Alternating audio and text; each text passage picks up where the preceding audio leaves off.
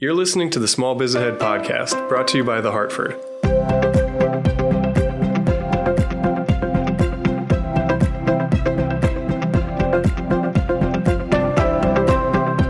Hey everybody, this is Gene Marks, and welcome to this week's Small Biz Ahead podcast from The Hartford. Thank you so much for joining me. Hey, one of the issues that have been coming up a lot recently, because I've been getting a lot of these questions from my clients, is about raises.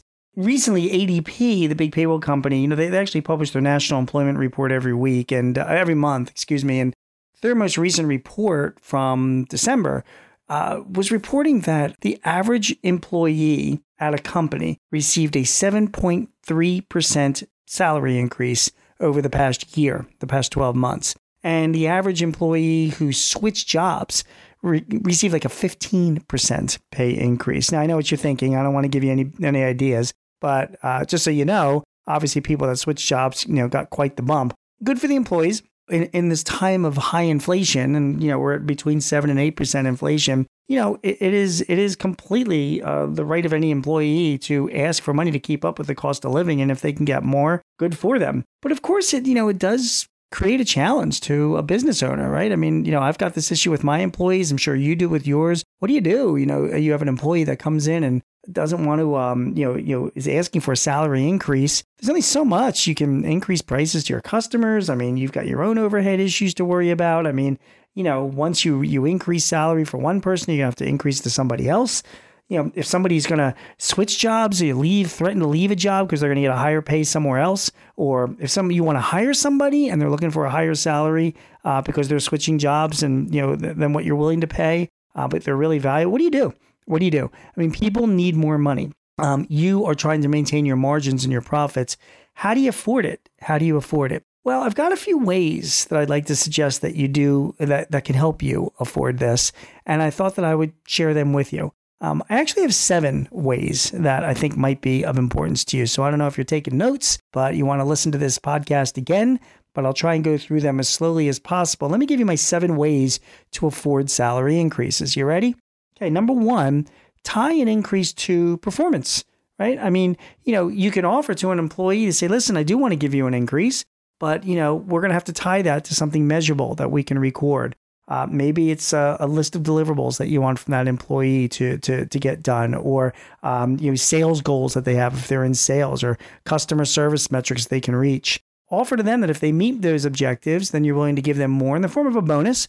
And frankly, if they exceed those objectives, maybe you want to build in even more money. So you can kind of dangle that in front of the employee and say, hey, listen, I'm all about giving you a raise. You do what you want, what I need from you. You'll get that raise. If you do even more than what I need from you, I'll give you even more than your raise if you think that you can profit off of that. So number 1, tie that increase to performance. Number 2, if you don't want to pay out the money, consider offering more paid time off and more flexibility and more work from home and maybe a 4-day work week or something like that. Because listen, employees value their time off and their quality of life just as much as any compensation. So you might say, listen, I can't afford to give you that time off, that pay increase, but we'll give you an extra day a month, or an extra half day, or we'll let you work from home more. Or maybe we can figure out a 4-day work week strategy where you're getting your job done, but you don't have to come into the office as much or be as accountable. So that's another option.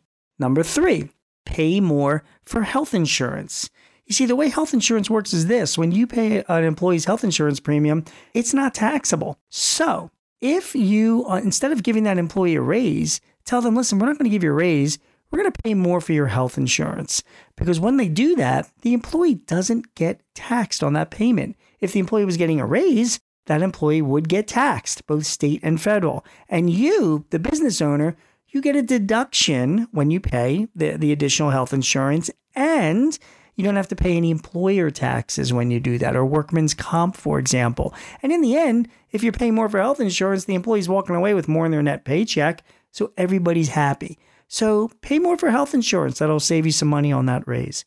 Number 4, I talked about passing increasing prices. Well, if you can pass the cost on to your customer, sure enough. But you might want to reconsider that. It's tough to pass on the cost, dollar for dollar to a customer. So my advice is that you build in your raises across your entire overhead, and then you have a general price increase across all of your products.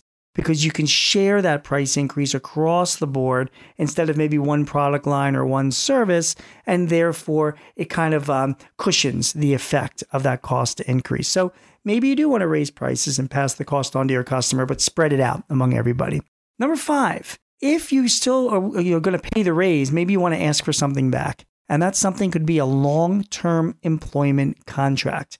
If you have an at-will employee, an employee can still leave or you can still terminate that employee. So that's still in effect. But signing a contract does, it is a commitment that both people are saying. And at least that way, if you can agree in advance on what your increases will be, maybe over a period of time, maybe benefits as well, at the very least, your employee can be assured of getting that pay increase whenever that is going to occur because you put it down in writing. And you can budget, your costs that much better. Maybe you can spread it out over a period of time and make the impact that much less on you. Number 6, do a 401k match. Now, first of all, Secure 2.0 recently came out. There's definitely benefits on that to help small employers match their employees' contributions to their 401k plan. But whether or not you can take advantage of those benefits or not, the more that you can match your employees' 401k not only helps them save for retirement, but it will enable you to put away more for retirement, because the more your employees are putting away, the more chance you have of not failing those discrimination tests, which limit the contributions you can make because you're a highly paid employee or an owner of the company.